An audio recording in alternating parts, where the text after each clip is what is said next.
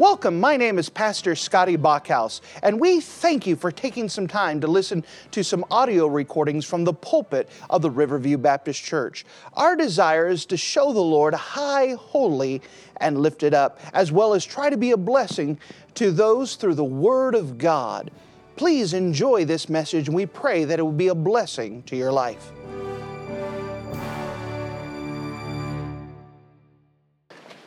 And if you wouldn't mind to take your copy of the Word of God and turn with me to the Old Testament book of 2 Kings. The book of 2 Kings and chapter number 22. The book of 2 Kings and chapter number 22. As we're going through this series here, we're going through the series of the lineage of Jesus Christ, tracing Jesus Christ and his lineage from Adam to Jesus Christ through the kingly line. And in it, there are 64 different generations, and we're trying to do a quick study on each one of them to learn about the family tree of Jesus Christ as an interesting way of studying the Bible, studying Bible history, and to learn more about who Jesus Christ is. And we find our way to the book of 2 Kings and chapter number 22. The book of 2 Kings, chapter 22. And if you don't mind, let's start together in verse number 1. 2 Kings, chapter 22, and in verse number 1. The Word of God says this: Josiah was 8 years old when he began to reign, and he reigned 31 years in Jerusalem. And his mother's name was Jedidiah, the daughter of Adaliah of Bosketh. And he did that which was right in the sight of the Lord, and he walked in all the ways of David his father, and turned not aside to the right hand or to the left. And it came to pass in the 18th year of King Josiah that the king sent Shaphan, the son of Azaliah, the son of Meshullam, the scribe, to the house of the Lord, saying, Go up to Hilkiah, the high priest, that he may sum the silver which is brought into the house of the Lord, which the keepers of the door have gathered of the people, and let them deliver it to the hand of the doers of the work that have the oversight of the house of the Lord, and let them give it to the doers of the work which is in the house of the Lord, to repair the breaches of the house, unto the carpenters and builders and masons, to buy timber and hew stone to repair the house. In 2 Kings 22, we're in verse number 7. Howbeit, there was no reckoning made with them of the money that was delivered into their hand, because they dealt faithfully. And Hilkiah the high priest said to Shaphan the scribe, I have found the book of the law in the house of the Lord. And Hilkiah gave the book to Shaphan, and he read it. And Shaphan the scribe came to the king and brought the king word again and said, Thy servants have gathered the money and have delivered it into the hand of them that do the work and have the oversight of the house of the Lord. And Shaphan the scribe showed the king, saying, Hilkiah the priest have delivered to me a book. And Shaphan read it before the king. And it came to pass, when the king had heard the words of the book of the law, that he rent his clothes. And the king commanded Hilkiah the priest, and Hilkiah the son of Shaphan, and Achbor the son of Mechanah, and Shaphan the scribe, and Asariah a servant of the king, saying, Go ye, inquire of the Lord for me, and for the people, and for all Judah, concerning the words of the book that is found. For great is the wrath of the Lord that is kindled against us, because our fathers have not hearkened unto the words of this book, to do according unto that which is written concerning us. So Hilkiah the priest, and Achim and Achbor and Shaphan and Ashaliah went unto Hudalah the prophetess, the wife of Sula, the son of Tikva, the son of Harus, keeper of the wardrobe. Now she dwelt in Jerusalem in the college, and they communed with her. And she said unto them, Thus saith the Lord God of Israel, Tell the man that sent you to me, and Thus saith the Lord, behold, I will bring evil upon this place and upon the inhabitants thereof, even of all the words of the book which the king of Judah hath read, because they have forsaken me and have burnt incense unto other gods, that they might provoke me to anger with all the works of their hands. Therefore my wrath shall be kindled against this place, and shall not be quenched. But to the king of Judah, which have sent you to inquire of the Lord, thus shall ye say to him, thus saith the Lord God of Israel, as touching the words which thou hast heard, because thine heart was tender, and thou hast humbled thyself before the Lord, when thou heardest what I spake against this place, and against the inhabitants thereof, that they should become a desolation and a curse, and hast rent thy clothes and wept before me, I have also have heard thee, saith the Lord. Behold, therefore, I will gather thee unto thy fathers, and thou shalt be gathered into thy grave in peace. And thine eyes shall not see all the evil which I have brought upon this place. And they brought the king word again. And if you're in the habit of marking things in your Bible, would you mark a phrase that we find in the book of 2 Kings chapter 22? The book of 2 Kings chapter 22, and notice with me, if you don't mind, the phrase in verse number 8. 2 Kings 22 and verse 8, I have found the book. I have found the book. And with the Lord's help, we want to talk about Josiah tonight. And we're going to see him as we examine him. Maybe we could just call him this, the reformer king. Josiah, the reformer king. If you don't mind, let's go to the Lord together and let's pray. Dear Heavenly Father, thank you so much again for you being a wonderful God. And as we study the life of Josiah, let us see here the emphasis that you're getting across here, that we can apply it to our own lives, to those that we love around us, those that may be in here, that we could get the across that it's a matter of the heart. I'm asking that you would again just help us as we study this, that we can learn more about you and whom you are. And in Jesus' name we pray. Amen. Now, as we come to Josiah, we now come to a very important king found within Israel. If you remember the history, we had King Hezekiah, who raised the bar high up, so that way the rest of the kings were measured to King Hezekiah. However, in his last 15 years of life, he stopped placing the emphasis of being a parent, and he said this, as long as there was peace in my days. And so he allowed his son Manasseh to grow up very differently. And remember that Manasseh was the longest reigning Judean king, but he was also the wickedest Judean king. So much so that God had put him captive in Assyria and allowed him to come back after he turned to the Lord. But it was a little too late. And as Josiah was born, Manasseh was king for 4 years of the first 4 years of Josiah's life. Then Manasseh died. After that, Manasseh had a son by the name of Ammon. Ammon ruled 2 years, but he was so evil that he was assassinated.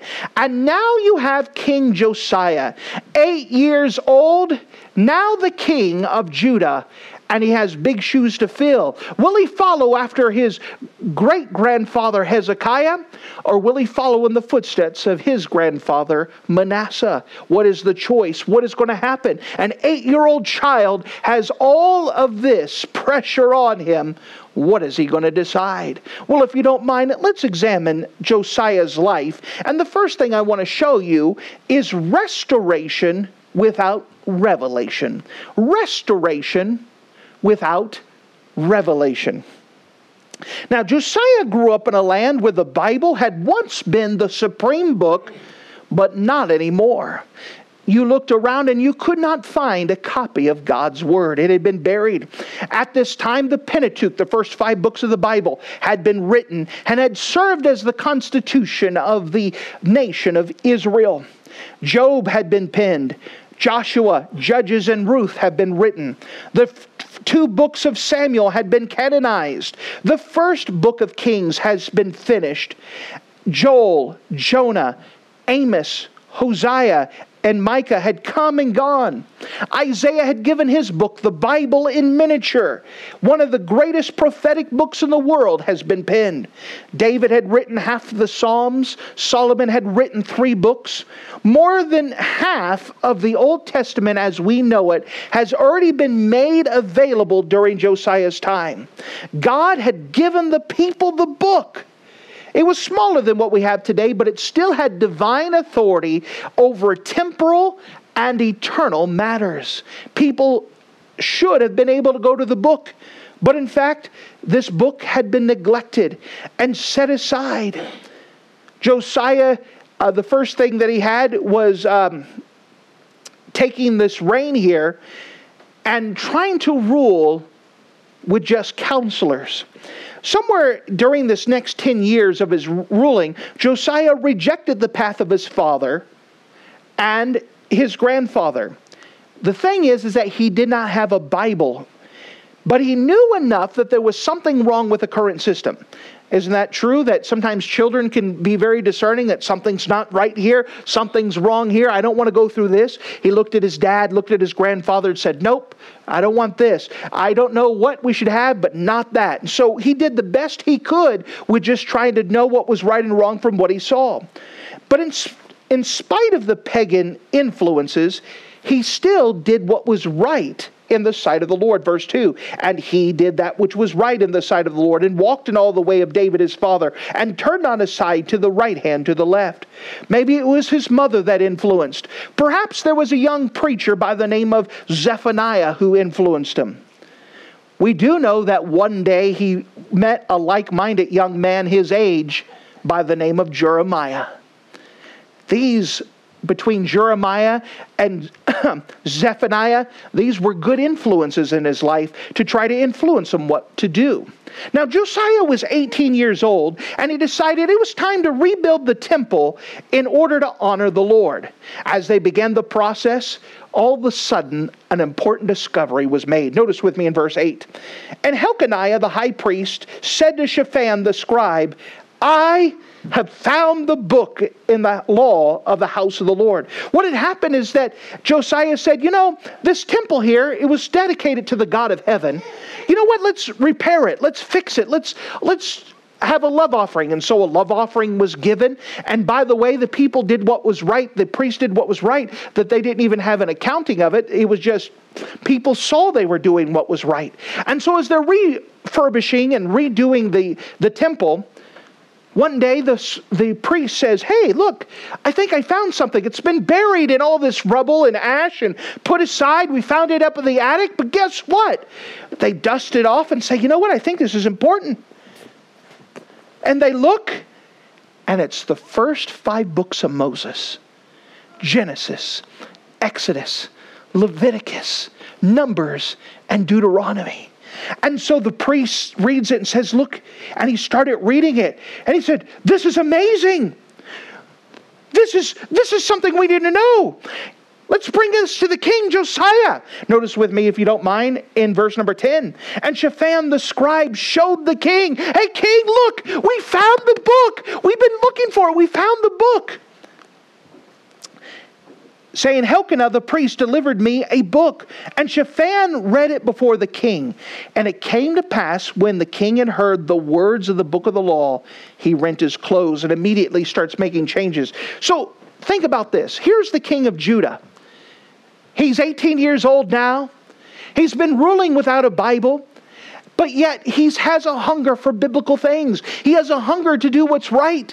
And it just so happens that when he's 18, they're redoing the temple, that they find the book. They find the first 5 books of Moses, and they come out and say, Josiah, you need to hear this. And he read out loud to the king all 5 books. Some of you who say, I can't have a hard time reading the Bible. Could you imagine that?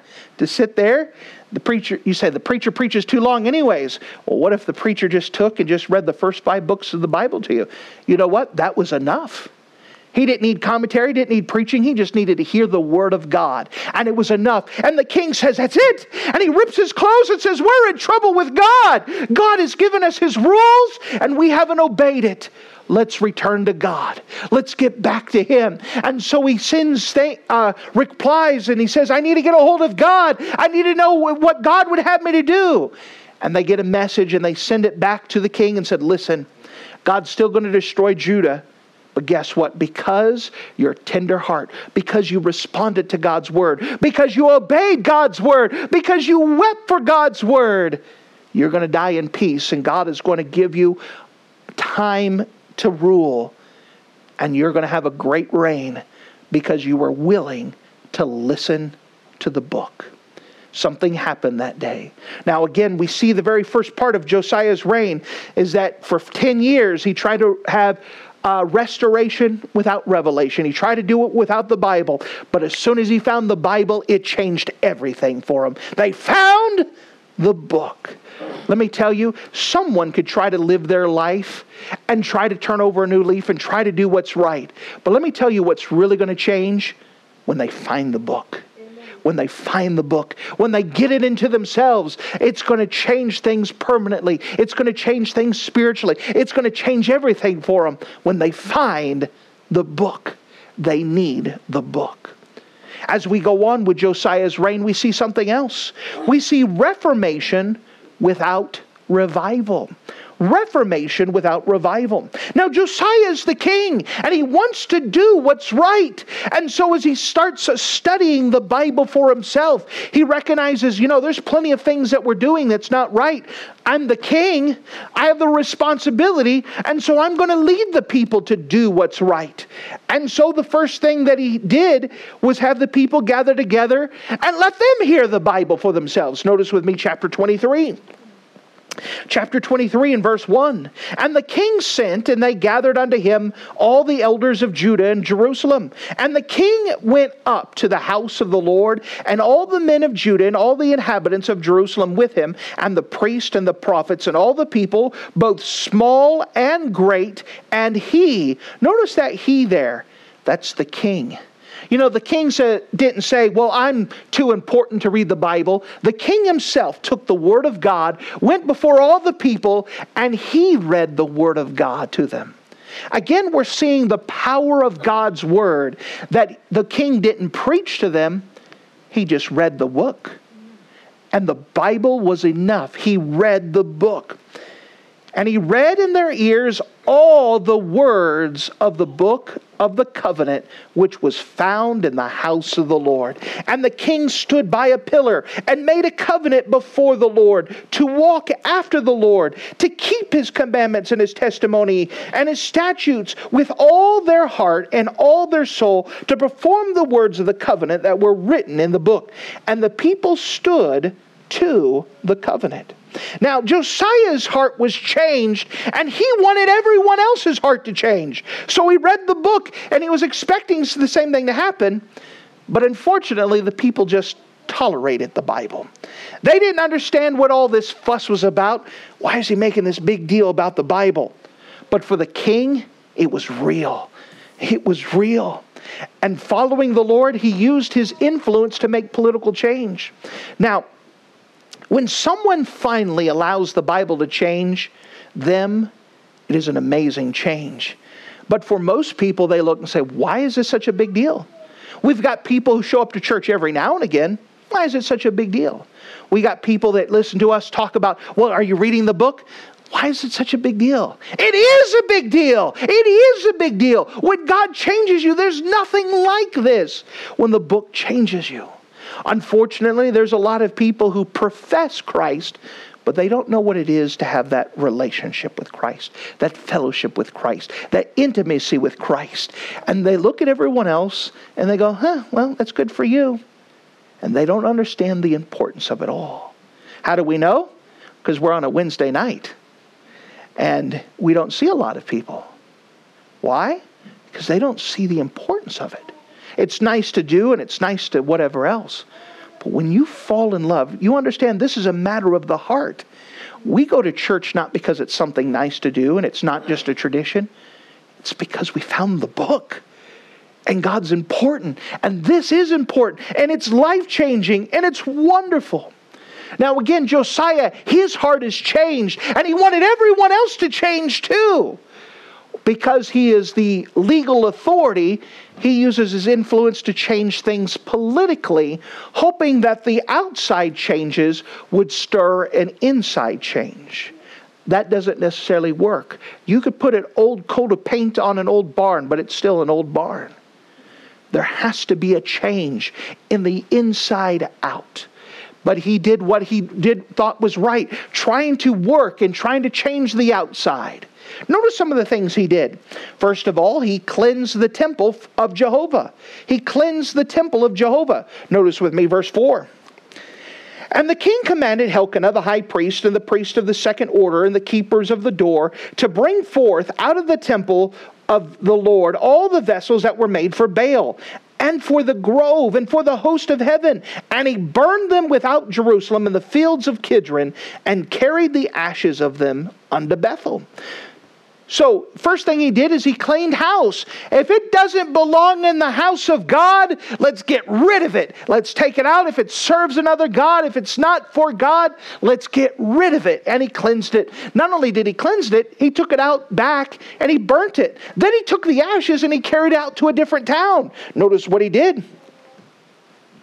And verse number 5, and he put down the idolatrous priest. That's a kind way of saying he killed.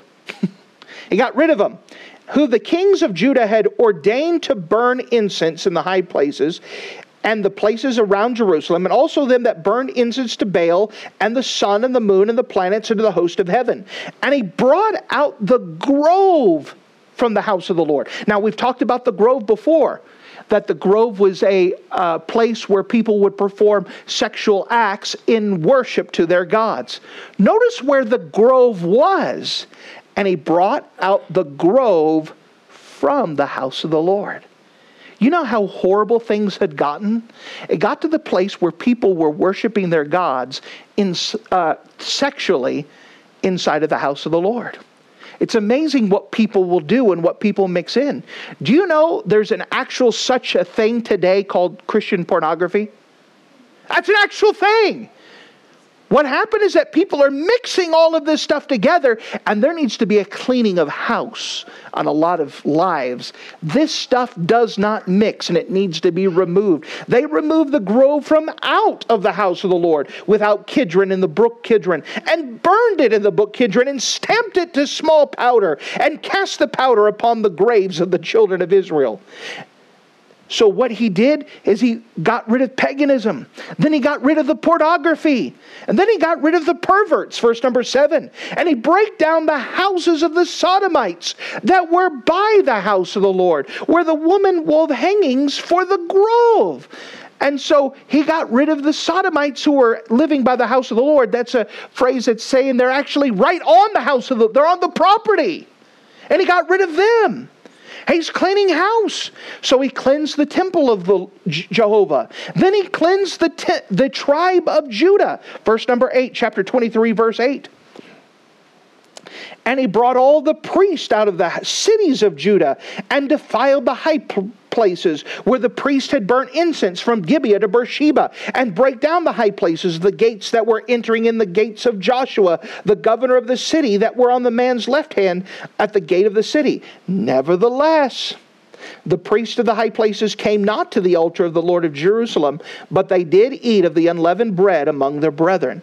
Now, Josiah destroyed the high places of the false worship. He tried to destroy the old religion, but the priests were still steadfast. Again, what we're seeing is that he's changing the activities, but he's not changing their hearts. We want to serve our other gods, but you're king, nothing we can do about it. They understand that they have to be compliant, but they're not submissive. Fine, you go ahead and get rid of it, but you're not taking Baal out of my heart. They still have that heart. Again, if you've never written this down, maybe you want to put it down on the side. You cannot legislate morality. You cannot legislate morality. You can't change the laws to change someone's heart. It doesn't work that way. Now, there are times that laws need to be changed because it's right, but it doesn't change people's hearts. You could outlaw abortion, but it doesn't change people's heart. You could outlaw drinking, but it doesn't change people's hearts. You can make certain rules about this and that, but it doesn't change the heart. The thing that lasts is when they're changed from the inside out. When God gets a hold of their heart and it changes from the inside out. That's the difference between reformation and revival. So we could see here that Josiah is cleaning this up politically. He's making laws, he's putting things, but we could see already now it's not changing their hearts. They're just mainly tolerating. The old religion's still there. It's just buried right now. It went underground. But he started by cleansing the temple of Jehovah. He started to cleanse the tribe of Judah. Then he started to cleanse the town of Jerusalem. The town of Jerusalem, verse number 10. And he defiled Topheth, which is in the valley of the children of Hinnom. Now remember, we've explained this a couple times now, that to the south of Jerusalem is a little valley called Hinnom. And in this Hinnom was the trash pit where people threw their trash for centuries. And as the trash pit got higher, they began to burn their trash. And then, to some amazing thing, someone got the bright idea, let's worship a false god by building this image of the false god and putting a slide during its open mouth, and let's take our newborn babies and roll them down the slide into the burning mouth of this false god, killing our children. And remember, we explained even more on Sunday that they had the banging of the drums. The Tophet means the banging of the drums for the purpose of drowning out the cries of the babies who were perishing. And notice what he did, verse 10. And he defiled Topheth, meaning this whole area where they'd been sacrificing their children, which is in the valley of the children of Hinnom. Why? That no man might make his son or daughter to pass through the fire of Moloch. By the way, was that a right thing to do? Yes. Was that a thing? He said, no, I'm going to wait till they change their heart so they don't want to do it no more. No, that was something that needed to be done whether their heart's right or not. That was something that needed to be taken care of. We'll work on their hearts later, but we got to stop the children being killed right now. Notice it goes on, verse number 11. And he took away the horses that the kings of Judah had given to the sun at the entering of the house of the Lord. Notice this. It's again attached to the house of the Lord. They actually had horses that were dedicated. Remember that in Greek mythology, in ancient mythology, that they believed that there was a chariot driver who would actually bring up the sun during the day with his chariot and bring him down. And so people would dedicate horses to the sun so that way they could take their turn of carrying the sun through the sky every day. And they also put it in the house of God. Hey, don't you want to celebrate the sun? Sure. So we'll have this special stable for the horses. No, that doesn't belong in the house of God. Notice as it goes on. By the chamber of Nathanmelech, the chamberlain, which was in the suburbs, burnt the chariots of the sun with fire. Isn't that kind of irony right there? These chariots that were dedicated to carry the sun in the sky, he burnt them with fire. Just to make sure that they couldn't be used again. Verse number 12. And the altars that were on the top of the upper chamber of Ahaz, which the kings of Judah made, and the altars of Manasseh had made in the two courts of the house of the Lord. Once again, they're all in the house of God. Did the king beat down and break them down from thence, and cast the dust of them in the brook Kidron. And the high places that were before Jerusalem, that were on the right hand of the mount of corruption, which Solomon the king had built it for Ashtaroth, the abomination of the Zidonians. By the way, Ashtaroth is the same goddess as Aphrodite, as Venus, as Ishtar, which we get our holiday Easter from. That's Ashtaroth, and by the way, God calls it abomination. Notice it goes on. This fertility goddess.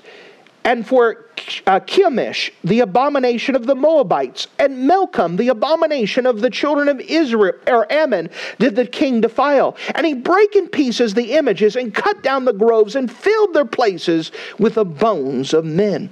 He is cleaning house in the town of Jerusalem. You could almost hear the people saying, listen, you're destroying our culture. Solomon built that. Manasseh built that. Ammon built that. You're destroying our culture. You're destroying our history. He says, no, they're destroying the hearts of men. And they need to go. They need to go. You could imagine how much fight he had to do with some of these people. They were upset, but they were worshiping false gods inside of the house of the Lord and around it. They needed to be cleaned up. So he started by cleansing the temple of Jehovah, cleansing the tribe of Judah, cleansing the town of Jerusalem, cleansing the territory of Jeroboam. Jeroboam ruled the northern kingdom of Israel. Notice with me in verse 15. Moreover, the altar that was at Bethel and the high place which Jeroboam the son of Nebat, who made Israel to sin, had made, both the altar and the high place he broke down, and burnt the high place, and stamped it to small powder, and burnt the grove. You can imagine all the environmentalists. Look at how many trees he's burning down. Verse number 16. And Josiah turned himself, and he spied the sepulchres which were there in the mount, and sent and took the bones out of the sepulchres, and burned them upon the altar, and polluted it, according to the word of the Lord, which the man of God proclaimed, which proclaimed these words. Now, that's a story you could read for yourself in 1 Kings 13. But when Jeroboam first set up this false idol, God had a man of God come up and say, listen, God is not happy with this. God is not pleased with it. And from the very beginning, God tried to warn Jeroboam.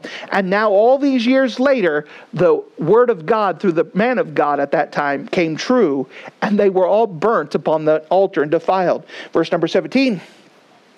Then he said, what title is that I see? And the men of the city told him, it is the sepulchre of the man of God which came from Judah and proclaimed these things that have been done against the altar of Bethel. And he said, let him alone. Let no man move his bones. So they let his bones alone. And he came to the bones of the prophet that came out of Samaria. And all the houses of the high places which were in the cities of Samaria, which the kings of Israel had made to provoke the Lord to anger. And Josiah took away and did to them according to the acts that he had done in Bethel.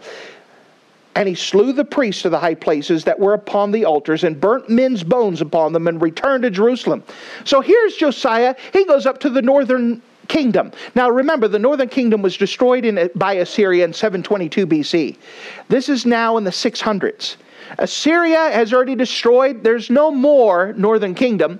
So he waltzes up to the northern kingdom and starts going to the graves and said, listen, was this a good guy or a bad guy? Oh, he hated God. Burn him. Dig him up. Take his bones. Burn him. What about this guy? Oh, that guy hated God. Oh, take him up. Burn him. This guy over here. Oh, that was the man of God who came. Leave him alone. He's good. And so he was even carrying the territory of the nation north of him, trying to make sure that he was as right with God as possible. Now, Josiah, he's doing everything humanly possible to make the kingdom he has right. But again, we're seeing this idea that Josiah, he had reformation without revival. Which brings us to the last thing. There was religion without regeneration. There was religion without regeneration. In chapter 23 and verse number 21, the king went to the book again, verse 21. And the king commanded all the people, saying, keep the Passover unto the Lord your God, as it is written in the book of this covenant. Surely there was not holden such a Passover in the days of the judges that judged Israel, nor in all the days of the king of Israel, nor the kings of Judah. But in the 18th year of King Josiah, wherein the Passover was holden in the Lord in Jerusalem. So here he is. He goes ahead and says, you know what? We haven't observed the Passover, a special holiday God had set aside to remember God delivering the people out of Egypt. And he says, listen, since there's been kings, no one's held to it. We haven't done it since the period of the judges. We haven't done it since the kings. Don't you think we should go back and obey the Bible? And the people's like, sure, if that's what you want. Okay, sure, let's have it. Now he's excited. But everybody else who's observing it, okay, that's what we should do. You know, the same thing's true, even observing the New Testament ordinance of the Lord's Supper. Just because people take the Lord's Supper, does that make them magically right with God? Not at all. Can they participate in it and not even like God? Can they participate in the Lord's Supper and not even be saved? They can. And so here we have this principle here. that religion without regeneration doesn't help. That Josiah, he's trying to do everything he can.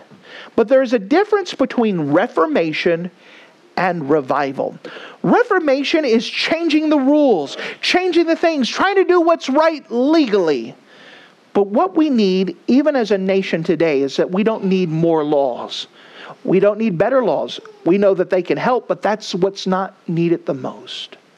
We need revival. We need revival. What is revival? It is God pouring out His Spirit to a people that has prepared their hearts to obey Him. You understand, it is a matter of the heart. It doesn't matter what type of church service we have. If people don't want to be here, are they going to get anything out of the church service? No. It doesn't matter how many doors we knock on. If the people don't want to hear, is it going to do them any good? Not at all. If we can make certain rules that you have to dress this way and look this way and act this way, by the way, we should have things like that. Does that automatically mean that they're right with God? No. Does everyone that you see on Sunday morning who puts on a suit, puts on a tie, puts in a Bible and smiles, does that mean they're right with God? No. You understand, what we are trying to look for and what God is looking for is the heart. The heart. And that people are changed from the inside out. Josiah was a good king. But there's a difference between a good person and a godly person. We know that there are moral people out there, but there's a difference between moral people and godly people. We want people to be good people. Society tries, supposedly used to help produce good people. But we don't need good people as much as we need godly people. We need people that God has changed from the inside out. People that's made a decision, I want God. How does this show up? Well, you have people who say, I can't wait to read my Bible. I can't wait to be in church. I can't wait to be obedient to the Lord. I've got to tell others about what God has done in me. He's done such a change. It's a matter of the heart. The Bible talks about this even when raising children. That we're supposed to get a hold of our children's heart. You could have a child that's raised with rules and obey the rules and not even fight the rules. But if you don't get a hold of their heart, as soon as the authority is gone, they don't care about the rules anymore. It's a matter of the heart. A matter of the heart. And that heart is a personal relationship with the Lord Jesus Christ. Looking unto Jesus. Following after Him. We know that there's many people who go into a church like this and they'll look around and say, all right, is this what Christianity is about? Is it just read my Bible, stand up, sit down, sing songs? Is that all it's about? It is not. There's a matter of the heart. Some people say, why do you make such a big deal of reading your Bible? Because it's a matter of the heart. You mean, if I don't go to church, am I not a Christian? That's not what we're saying at all. Can people be saved and not follow after Christ? Absolutely. But following after Him is a matter of the heart. One of the things we place an emphasis here is that we want revival. We want God to do something. And God can only do something when His people have their heart ready to obey, not just their outside actions. There are as many things out there like the Polar Bear Baptist Church where they do everything right. They stand up and they mumble some songs. They give as they should and they show up when they're supposed to, but there's no life. It's dead, cold, empty. They could be full up to the rim, but it's empty because God is not there. And they're missing something. And no wonder children grow up in a church like that and say, I don't want any of this. And they look at this and said, if this is what Christianity is like, I don't want it. And when they are able, they don't go to church anymore. They quit. Why? I wouldn't want to go there either. The idea that God wants to have an intimate, personal relationship with us. He wants to have something unique, something special with us, something that's alive and something that's real. Again, we know a lot of churches that try to regulate standards. Standards are a good thing, but the standards are not the goal. God is the goal. Our goal is God. And God will change people the inside out. It is in my practice, my observation, my experience, that I don't really have to tell people how to dress if they're already looking to the Lord. They just automatically do what's right. I don't have to beg people to read their Bible if they're looking up to Him. They automatically have a desire to do such things. It's easy to teach them because they want to know, like Josiah, I want to read the book. Tell me what's next. Tell me what to do. Whatever it says, I'll do it. That's what happens when people give their heart to the Lord. That it's easy for them. You just tell me what to do and I'll do it. This is great. I just want to be pleasing to the Lord. Let's do that. Other than, I'll do it if I have to. Let's not get too crazy about this. Oh no, you're singing too loud now. We only sing in a mutter here. We've all been to churches like that, where you're like, where's the joy of the Lord at? Are you guys even glad to be here? No, we're not. Then why are you here? Because I have to. I don't have to go to church. I get to come to church. I don't have to read my Bible. I get to read my Bible. We have something to be excited about. So when I say all of this, we're not talking about, do you keep the rules? Do you show up when you're supposed to? What we're asking you is, how's your heart? How's your heart? Is your heart warm to the Lord? Is it saying, I just want to be pleasing to Him. I want to have that relationship with Him. I don't want just to do what I'm supposed to. I want to be with you. You're the goal. There is that difference. For Christians, we have liberty. The Christian life is not a list of do's and don'ts. The Christian life is all about following after Him. And as you follow Him, you will automatically do what is right. It is not a checklist. The Christian life is not, all right, did you read your Bible today? Did you pray today? Did you do this? Did you love your wife today? I don't have to have, amazing thing, just a tip. I don't have a little sticky note on my mirror at home that says, don't cheat on your wife today. Why don't I need that list to tell me not to cheat on my wife? Because I love her, it's automatic. By the way, happy anniversary, honey. We automatically do what's right. If you fall in love with the Lord, you don't need a list of do's and don'ts. You just have to follow after God, and you're willing to do what it takes to keep following after Him, keeping your eyes on Him. It is a matter of the heart. Now again, historically, we look at Josiah and he's a good king. And he tried to pass laws. But you cannot legalize or legislate morality. You cannot change people's hearts by making more rules. However, when their heart is right, those rules are not a big deal at all.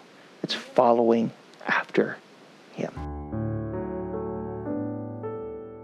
Thank you for listening to this audio message. This is Pastor Scotty Bachhaus, and I encourage you to take this information that you just received and make a specific decision to follow after the Lord. If you don't know Jesus Christ as your Savior, let me beg you to take the time to receive Jesus Christ for the forgiveness of your sins. If you are saved, I encourage you to make a decision in your life to help you get closer with the Lord. If there's anything specific we can do to be a blessing or to pray for you, we encourage you. Look us up on the internet at riverviewbc.com. Once again, that's riverviewbc.com. Or if you would prefer to call us, you could give us a call at area code 920-530-6308. Once again, that number is 920-530-6308. If there's anything we can do to be a blessing or an encouragement to you, please let us know. We would love to make ourselves available. Thank you.